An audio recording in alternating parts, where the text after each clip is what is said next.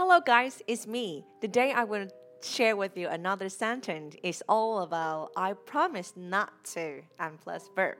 Chào mọi người, hôm nay tôi sẽ nói với các bạn về một cấu trúc câu đó là I promise not to cộng với một động từ. Có nghĩa là tôi hứa là tôi sẽ không làm một cái gì đó. Nghe ghê không? Ví dụ như thỉnh thoảng mình hay nghe là anh thề, anh hứa anh sẽ đảm bảo đúng không? Thì anh hứa sẽ không làm một cái gì đó, mình nói như thế nào? Thì các bạn hãy cùng học với thử cấu trúc I promise not to cộng với một động từ nguyên mẫu ha. Bây giờ chúng ta hãy cùng nghe và học một vài ví dụ mẫu nha. I promise not to tell. I promise not to tell. I promise not to tell. I promise not to tell. I promise not to tell. Tell là nói. Ví dụ, tao kể cho mày nghe một cái này mà đừng có nói cho ai nghe hết nha. Mình sẽ nói là tao hứa là tao sẽ không kể ai đâu. I promise not to tell. Tao hứa là tao sẽ không kể đâu. I promise not to tell. I promise not to tell. I promise not to tell. Tao hứa là tao không nói gì hết đâu. I promise not to tell. Tell. Ha.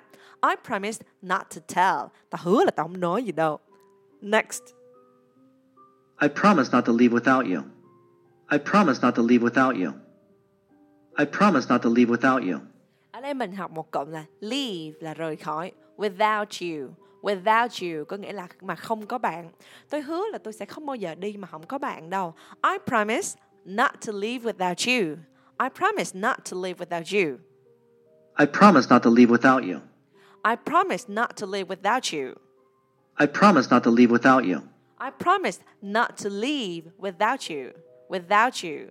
I promise not to leave without you. Tôi hứa là tôi sẽ không rời khỏi mà không có bạn. I promise not to leave without you. Tôi hứa là tôi sẽ không rời khỏi mà không có bạn. Leave, not leave without you. Without you. Alright, mà không có bạn. Without cộng với một danh từ có nghĩa là mà không có cái gì đó ha.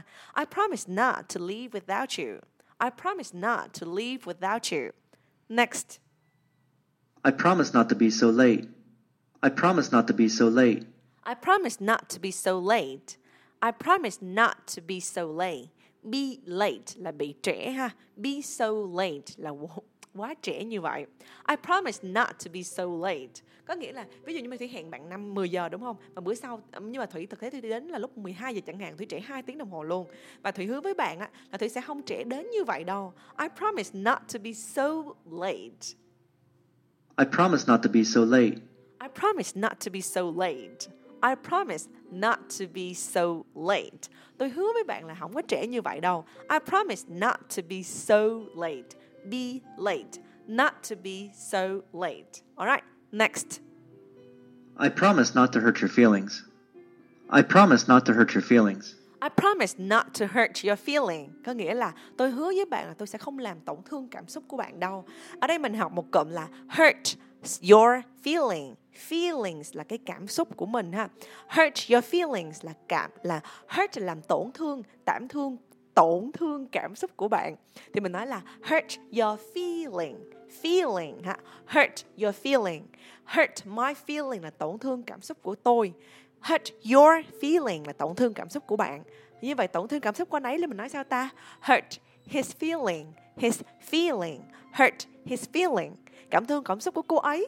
Hurt her feeling. I promise not to hurt your feeling. Tôi hứa là tôi sẽ không làm tổn thương cảm xúc của bạn đâu. Mình nghe và lặp lại cùng Thủy nha. I promise not to hurt your feelings. I promise not to hurt your feelings. I promise not to hurt your feeling. I promise not to hurt your feeling. Tôi hứa là tôi sẽ không làm tổn thương cảm xúc của bạn đâu. Alright. I promise not to hurt your feelings. Next, mình sẽ cùng học một câu cuối cùng ha. I promise not to wake you up. I promise not to wake you up. I promise not to wake you up. Again, I promise not to wake you up. I promise not to wake you up. Ở đây mình học một cụm từ là wake you up, có nghĩa là đánh thức ai đó dậy. Wake up, mình coi phim đó mình hay nói là wake up, dậy đi. Ở đây là wake you up, có nghĩa là làm cho bạn tỉnh dậy. I promise not to wake you up. I promise not to wake you up. Wake you up là làm cho bạn tỉnh dậy. Tôi hứa là tôi sẽ không thức bạn dậy đâu. I promise not to wake you up. I promise not to wake you up. Ví dụ mẹ nói với con là ngày mai cuối tuần rồi, mẹ cho con ngủ thoải mái, mẹ hứa là mẹ không có gọi con dậy đâu, thì mình sẽ nói là I promise not to wake you up. I promise not to wake you up. I promise not to wake you up. I promise not to wake you up. Rồi, như vậy các bạn đã được học cấu trúc là I promise not to cộng với một động từ ha, để diễn tả là tôi hứa với bạn là tôi sẽ không làm một điều gì đó. I hope that it's easy for you to remember and use it. Thì hy vọng nó dễ cho bạn nhớ và bạn thực hành nó. Thank you for listening and I hope to see you in the next audio. Hẹn bạn ở audio tiếp theo ha. Bye.